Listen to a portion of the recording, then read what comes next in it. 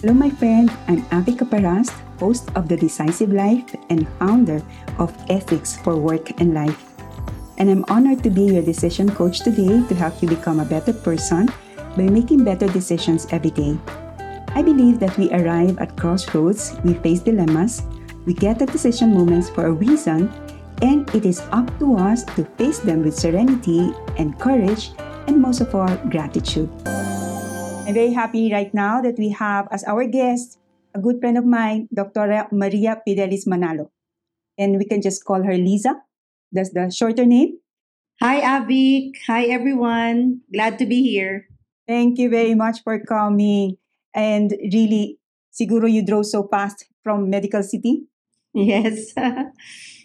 So we are in this topic of how to find meaning both in life and death.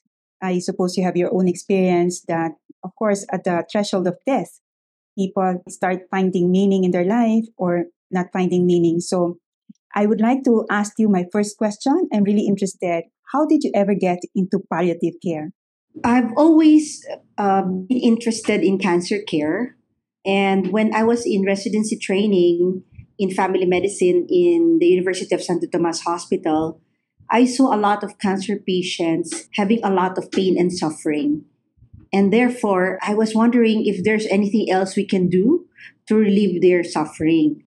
As I practice some more, I realized that there's more to suffering than just physical suffering. In fact, what makes cancer patients or any terminally ill patient suffer is, of course, the fear of death and all its consequences on the patient and the family, and the unknown, like how will I die? Will I die in pain? Will my family members be around when it's time for me to go? How will my family cope when I'm no longer there? So all those existential questions that was causing a lot of psychological, emotional, and even spiritual distress on my patients was not relieved when I was still doing my residency training. So I felt compelled, you might say, to do something about it. And that's why I decided that maybe it would be good for me to pursue further training, fellowship training in hospice and palliative care. And the time that you started it, what year was that? Well, the palliative care fellowship program started in UPPGH way back 2002. But I actually started my own training in 2006. It's just 1 year of additional training for us in family medicine. And do you find that more doctors are familiar with palliative care? Like, I suppose they're the ones who refer to you, their patients. Maybe at this time, more doctors are familiar with it, especially with the universal health care law. Palliative care is very much part of it now.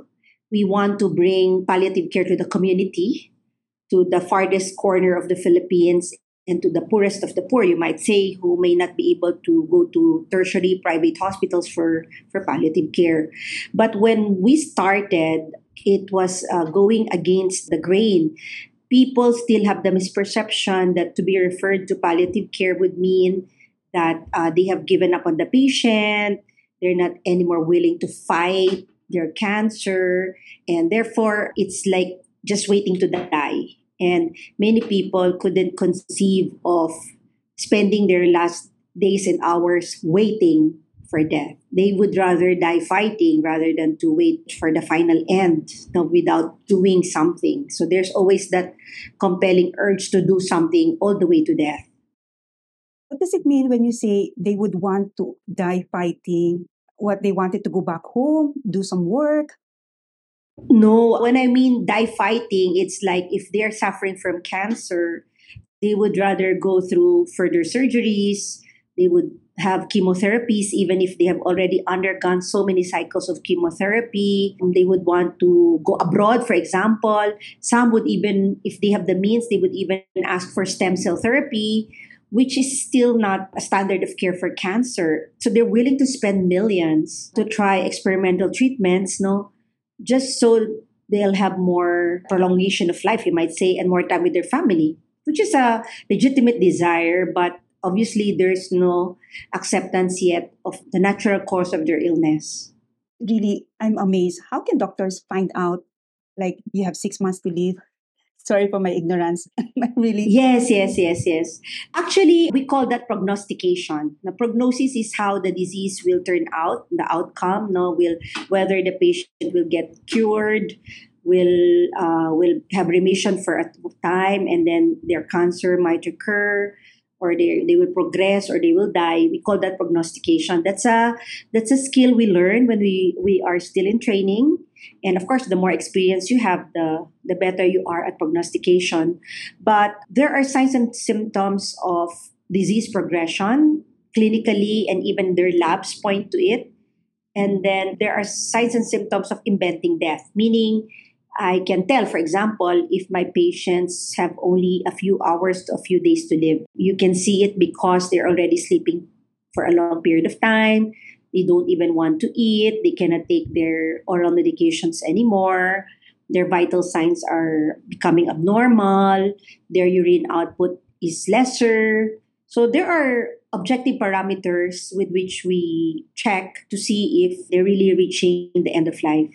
So, how precisely does palliative care help them and also their family once they near that their time for death? We always clarify that palliative care is not synonymous with end of life care. No, because when you talk about end of life, that's properly speaking hospice care. So by definition, hospice care is the care of somebody who has only 6 months to live. So it's very important to make that distinction because in other countries, hospice care is covered by Medicaid. No, so that means the insurance of the government will pay for all the needs of the patient who has only 6 months to live. But in the Philippines, we don't have that kind of healthcare. No, but palliative care is appropriate for any patient suffering from a serious illness that is potentially life threatening and for which they are having to undergo a lot of suffering. So, in other words, we're not just dealing with stage 4 cancer patients. We have patients who are suffering from other end stage diseases like end stage liver, end stage renal, those on dialysis, and they don't want to have dialysis anymore. They're sick and tired of going to the hospital for dialysis, and they feel like they're not getting any better, and their quality of life is very poor. Those with end stage COPD, they're always breathless. Those with end stage heart diseases, again, they're always breathless and weak. Anybody who feels that their quality of life is very poor because of their illness is better referred to palliative care so that we can do something about those distressing symptoms. So, sometimes the palliative care, sometimes people might think you're really just talking the person to prepare. Is that all? Like counseling? No, because when you talk about palliative care, it's an active, holistic care to anybody with a potentially life threatening illness. And that's why I was explaining that there's more to suffering than physical pain. Like when somebody's diagnosed with cancer, even if it's not yet stage 4, you feel as if the rug is pulled under your feet, and then you can't think, you don't know how to feel. It's like all your dreams are not anymore within your reach because you know that somehow I have less time to achieve my dreams. And then, of course, there's that financial worry that will I be able to afford anti cancer treatments, for example? And that's a legitimate concern, especially in a third world country. And then existential distress, like what is the meaning of this? And in the first place, they ask, why me? They will always say, I've tried to be healthy, I eat well, I exercise, I don't have any vices, and my family history is very good. No one in the family has cancer, so how come I have cancer? And why am I dying? So that existential distress of why me? And what is the meaning of all this? So that's what we try to achieve to help patients with and their families. Are you alone? Like when you say that's what we try to achieve, are you alone in that? Or you have a staff, you have several people? Well, most of it, it's really the doctors who address all these physical, mental, emotional, and spiritual, at least in the Philippine setting. In other countries, they do have staff. For example, the counseling part is actually not handled by the doctor, it's handled by a psychologist who are very trained in counseling and even cognitive behavioral therapy to help address their distressing symptoms. And even the social worker is very actively managing the psychosocial aspect of the illness, even the looking for financial resources for the patient to tap to afford anti-cancer treatment, for example. But in the Philippine setting, it's more of like it's a one man's job to address all those needs of a terminally ill patient. So you have actually encountered doing the same, like counseling, being the psychologist. Yes, yes. We have a training actually. We're trained to do counseling, except that if there are too many patients and all of them are waiting to be seen by you, even if you would like to spend longer time with them, then you'll have to somehow cut short the consult and leave it for later. There's always that opportunity to have a follow through anyway, unless they're really dying when they're referred. Yeah, because somehow when they're really dying, is it like it's just the family you have to talk to? Correct. And in fact, that's always been our heartache when patients are referred too late. For example, they're already intubated on mechanical ventilator in the ICU and they're already heavily sedated to make sure that they're comfortable. Then you might say, what else can I do for this particular patient? So, in that sense, the focus of care will be towards the family, how they are also understanding what's happening with the patient, how they're coping. Yes, but we would like patients to be referred early because what we want is to improve their quality of life, that they are able to identify their bucket list and do something about it. I heard that sometimes the awareness that one is dying can actually make one really realize that there's so much work to do and I still can contribute. But at the same time, the other thing there is to say, I only have 3 months to live. What can I do? And just give up. Do you encounter people who are more positive and wanted to do more? Yes, actually, I have two such patients admitted now. I was doing the rounds with my fellows, and we were seeing how edifying it was to take care of these particular patients. One is a female who's only in her late 40s or early 50s, and then she's terminally ill. She knows she has only a few more months to live. And I was asking her, what would you like to do with the last months of your life? So they have full acceptance of the terminality of their condition. And her to do list is actually quite simple. She just wants to go to the beach. She just wants to go to Tagaytay. She was asking if I will allow her to do that. And I said, of course, why not? You may be kind of weak, but you're not breathless. You can still walk with assistance. And you have such a positive outlook that I think you're going to enjoy yourself going to the beach and going to Tagaytay. And I said, let's be Facebook friends and you post a lot of pictures so that I'll see how much you're enjoying your trip to the beach and to Tagaytay. This particular lady is unmarried and there are just two of them, a female sibling. So, and of course, it's the female sibling who's kind of brokenhearted about the impending death of her sister, her older sister. My other patient is also in his early 50s, a father of three teenage children, two of whom are still in college. The wife keeps telling me that they have been sweethearts since they were 15 years old. They've been married for 27 years and she's heartbroken at the thought of losing him. But the patient himself is so calm and cheerful about the whole thing. I hardly saw him wince, except when he's actually suffering from physical pain. But the moment I managed to relieve his pain, he's back to his usual positive self. And he was the one who drafted his advance directives, meaning he was the one who told his family that he doesn't want heroic, aggressive measures to be done, no intubation, no ICU admission, no surgery, nothing. He just wants to spend his remaining days, 2 weeks with his family. When you said that the second one, the guy decided not to have extraordinary measures, is that because of your own intervention or you already found him really with that kind of, I mean, some people are prepared to die. No, in the first place, the kind of cancer he has a skin cancer. Can you imagine? Skin cancer is called a melanoma.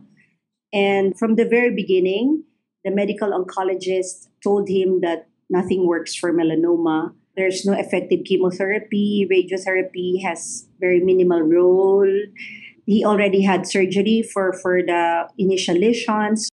And whatever targeted therapy might be there in the market, the price of that targeted therapy is so prohibitive, like 300,000 per month for life. He would rather spend his money on these children So it was with a fully informed decision on his part that he'd rather allow the natural course of illness to happen.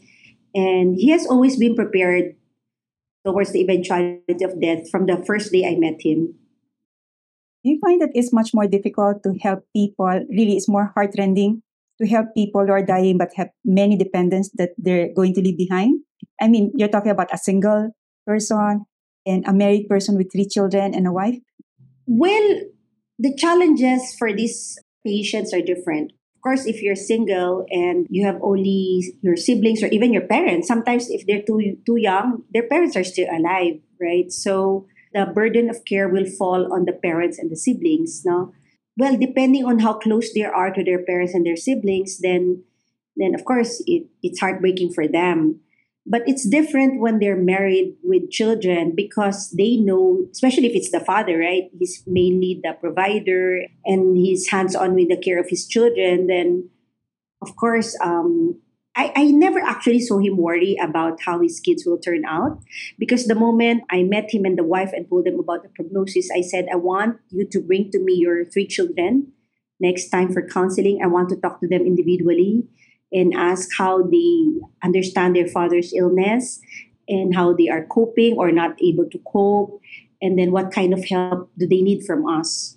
So today, when we know that their father is really deteriorating, I asked to talk to them again, and of course, they're all crying. But since their father has such a calm, joyful acceptance of his illness, you might say, even if it's breaking their heart, the fact that they see their father with such an attitude towards death and dying, he asked to go to confession. He called for the priest himself. We have a chaplain in the hospital who's available for the sacraments for our patients. It's a free service of the chaplaincy office. So they know that their father is ready. So that gives them a lot of peace and serenity, even if they're actually crying. You encounter patients who are denying that they're going to die. Like you really try to help them, give them all the facts of the case, of their case, but they're on denial. What do you do with them? Yes, I had a patient like that maybe just a month ago, and I was telling everyone how he made his family suffer and how he made the medical team suffer because we're a multidisciplinary team of doctors and all of us are saying the same thing that there's no way we'll be able to pull you out of this and that we were trying to help him prepare for the eventuality of death, but he never accepted the fact that he was dying. And when I would probe how come you'd rather not meet death head on, he said, because I cannot give up. And his reasoning is that if God is not giving up on me, then I cannot give up on myself either. And I was making him realize that, well, maybe you should not look on God as necessarily wanting you to live. I mean, because I haven't seen him pray actually, so how is he to know that what he's saying as God's will for him is more of what is his will for himself?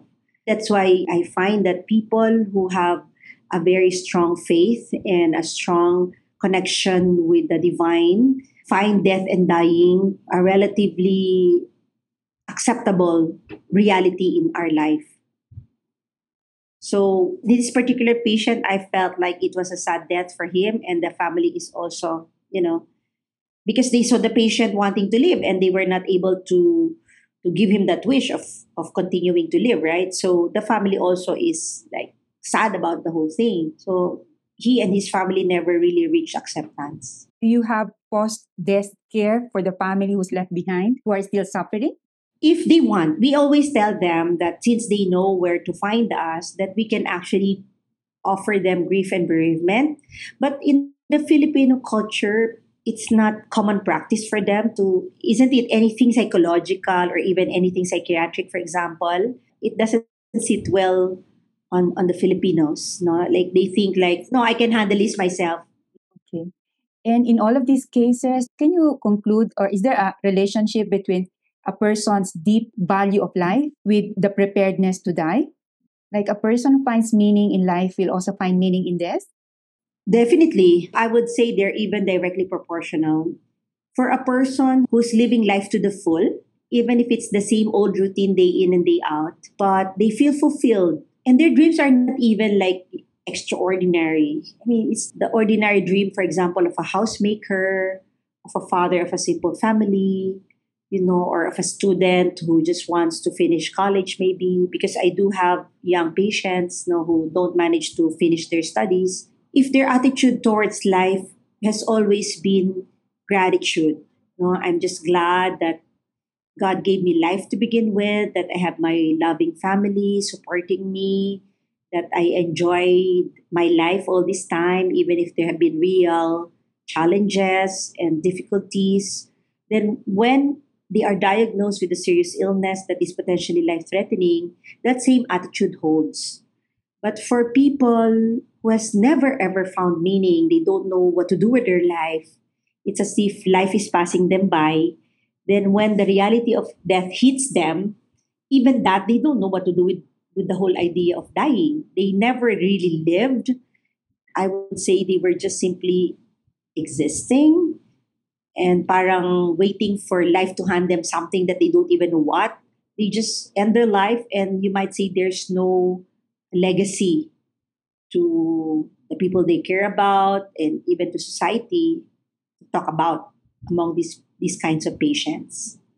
And does it apply also not only to the dying but to the family when you see that each family member has more awareness of life's meaning, they're more prepared for their loved one to die? Yes, and the advantage is if the family members are also people with a purpose, then they are able to provide the necessary support for the sick person. You might say they bring up, for example, we we're talking about the parents there being alive and it's the children who are sick, terminally ill, then they have passed on that way of looking at life to the child who's now terminally ill. And therefore, you might say, with that family background and even value system that they got from their parents, then that's their attitude towards their death. So we in family medicine we always say that certain illnesses are brought about by the family, but at the same time, certain illnesses are relieved and supported by their family. So it works both ways. No? So the positive effect and the negative effect of the family will be there when a patient gets sick. And do you find also some effects on doctors who probably didn't know about palliative care, but somehow in the process got to appreciate some more things? Well, when we first started palliative care, for example, in the hospital where I'm currently working, the attitude towards death and dying is one of doing everything possible to make a person live. They feel like you're not a good doctor if you don't save lives. But the more they get exposed to the principles and concepts of palliative care, they have adopted a more realistic approach to life, to death and dying. And now they don't anymore feel so bad when we allow the natural course of illness to take place and for death to eventually happen on their patients. I would always say that as long as you are able to relieve the pain and suffering of your patients, you have provided very good care, medical care, and that makes you a good doctor.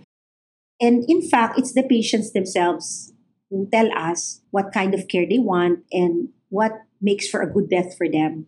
You'll be very surprised. No, there was a study done by our friend, Dr. Gemma Balain at UPPGH, among cancer patients who were terminally ill. So she interviewed the patients, the family, and the doctors about how they define a good death. And the answers of the patients and the families are more or less the same, but the answers of the doctors are different. So, for example, as far as the doctors are concerned, what they consider a good death for their patients would be everything medical. I have already done everything possible to prolong my patient's life. I have relieved them of their distressing symptoms. But the answer of the patient and the family is just one. A good death for them is to be able to find their peace with God, to make their peace with God. And the family members got that right. Yeah, that's all the dying patient wants, to make their peace with God. So if the doctors didn't know that, then they would not even offer spiritual care. So for example, one of the things that I find very fulfilling is that wherever we have started the palliative care education and training program in whatever hospitals we're working, even the medical students, then the residents and the fellows, it's almost like second nature to them that when they see that a patient might die anytime, they would already inform me that they have already called the chaplain. So before, I would always remind them, have you called the chaplain? Have you called the chaplain? I forgot, doc. And they will call the chaplain. But now, at the level of the ER, we are already calling the chaplain, and our chaplain is more than happy to accommodate the request of the patients for spiritual care. And it applies to all religions. Yes, definitely, because we do have some patients who are non Catholics or some Catholics who have shifted religions. And I would ask them if, because I would explain that even if they have chosen another religion, in reality they've been baptized in the Catholic Church, and if they want, they can actually receive the sacraments. No, they can receive, but some of them may prefer to be seen by their pastors, and that's okay. We also have some patients who are Muslims, so they have their own rites that they observe. Then they will say, okay, fine, you can also receive spiritual care from whoever you wish to get them. And in all of this, was there any time that you really thought suffering is too much? With all the patients that you have counseled, that you have taken care of, did you reach a point where you also complained that how come suffering is too much?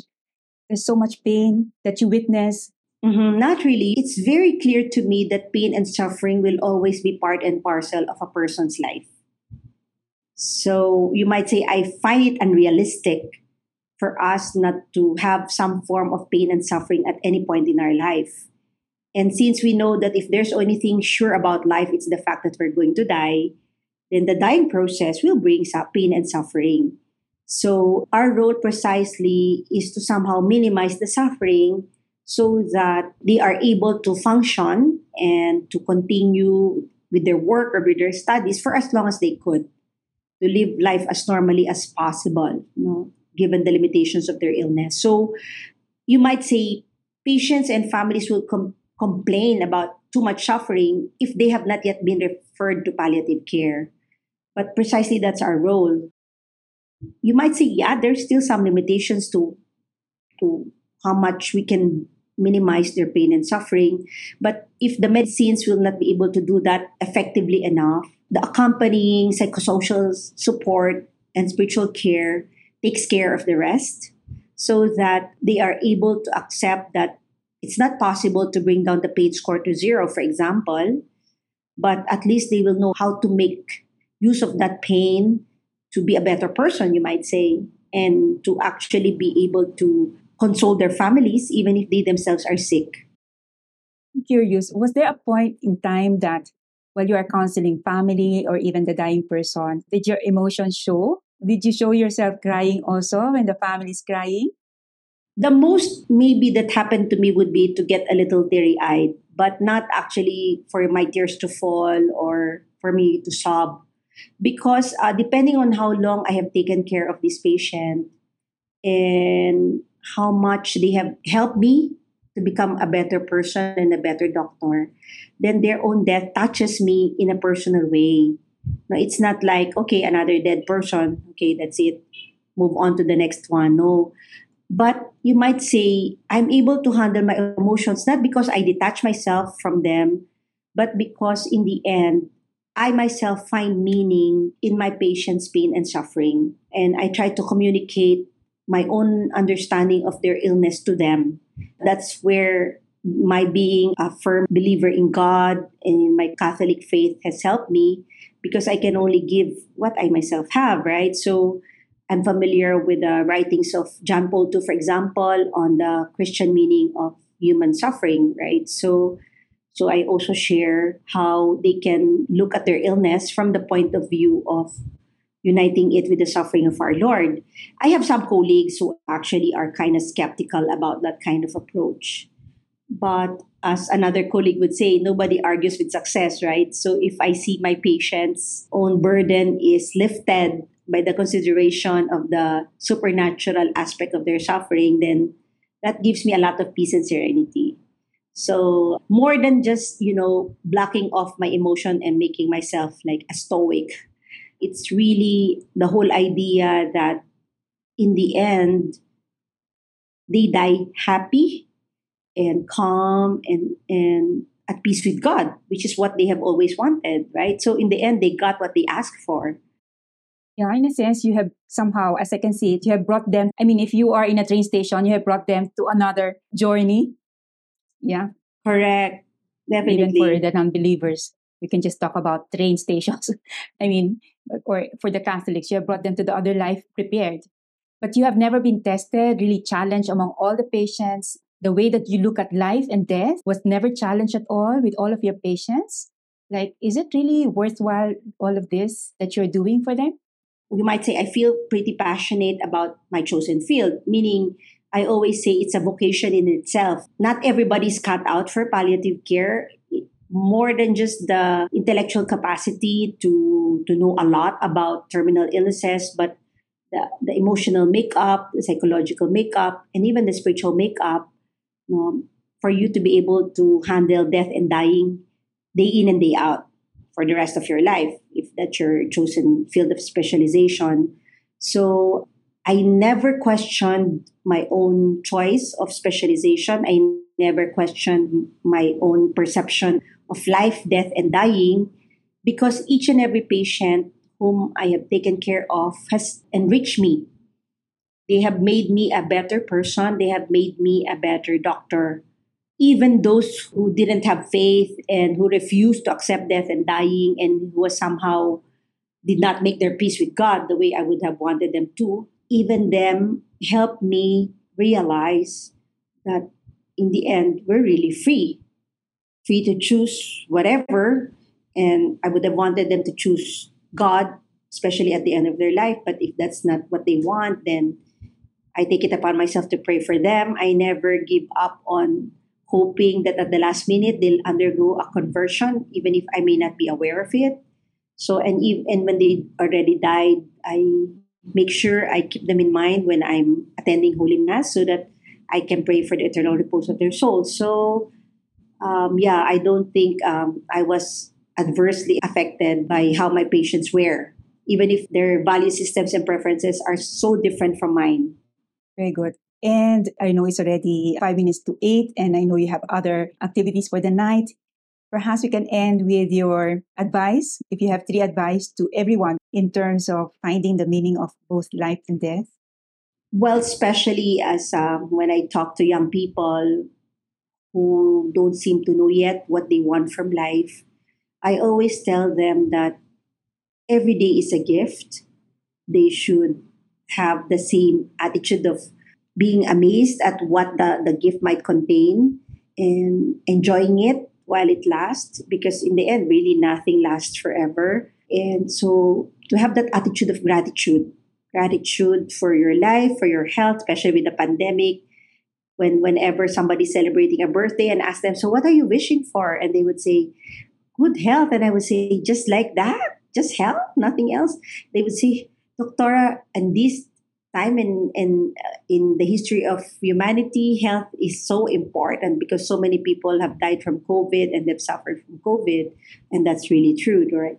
So that attitude of gratitude and then that attitude of trying to make a difference in your life, even if it's just nothing really major or, like it won't hit the news. But when you look back on your life, even if it's just a short life, you might say, did I somehow have made an impact on the people who are important to me? Have I made them happy in my own little way? Have I loved them the way they would have wanted to be loved? So, siya, yeah, make the most of your life. So that's the second point. So that when death comes and then you say, okay, the end, it's been a good life history. All films have an ending, and my own life has come to an end as well.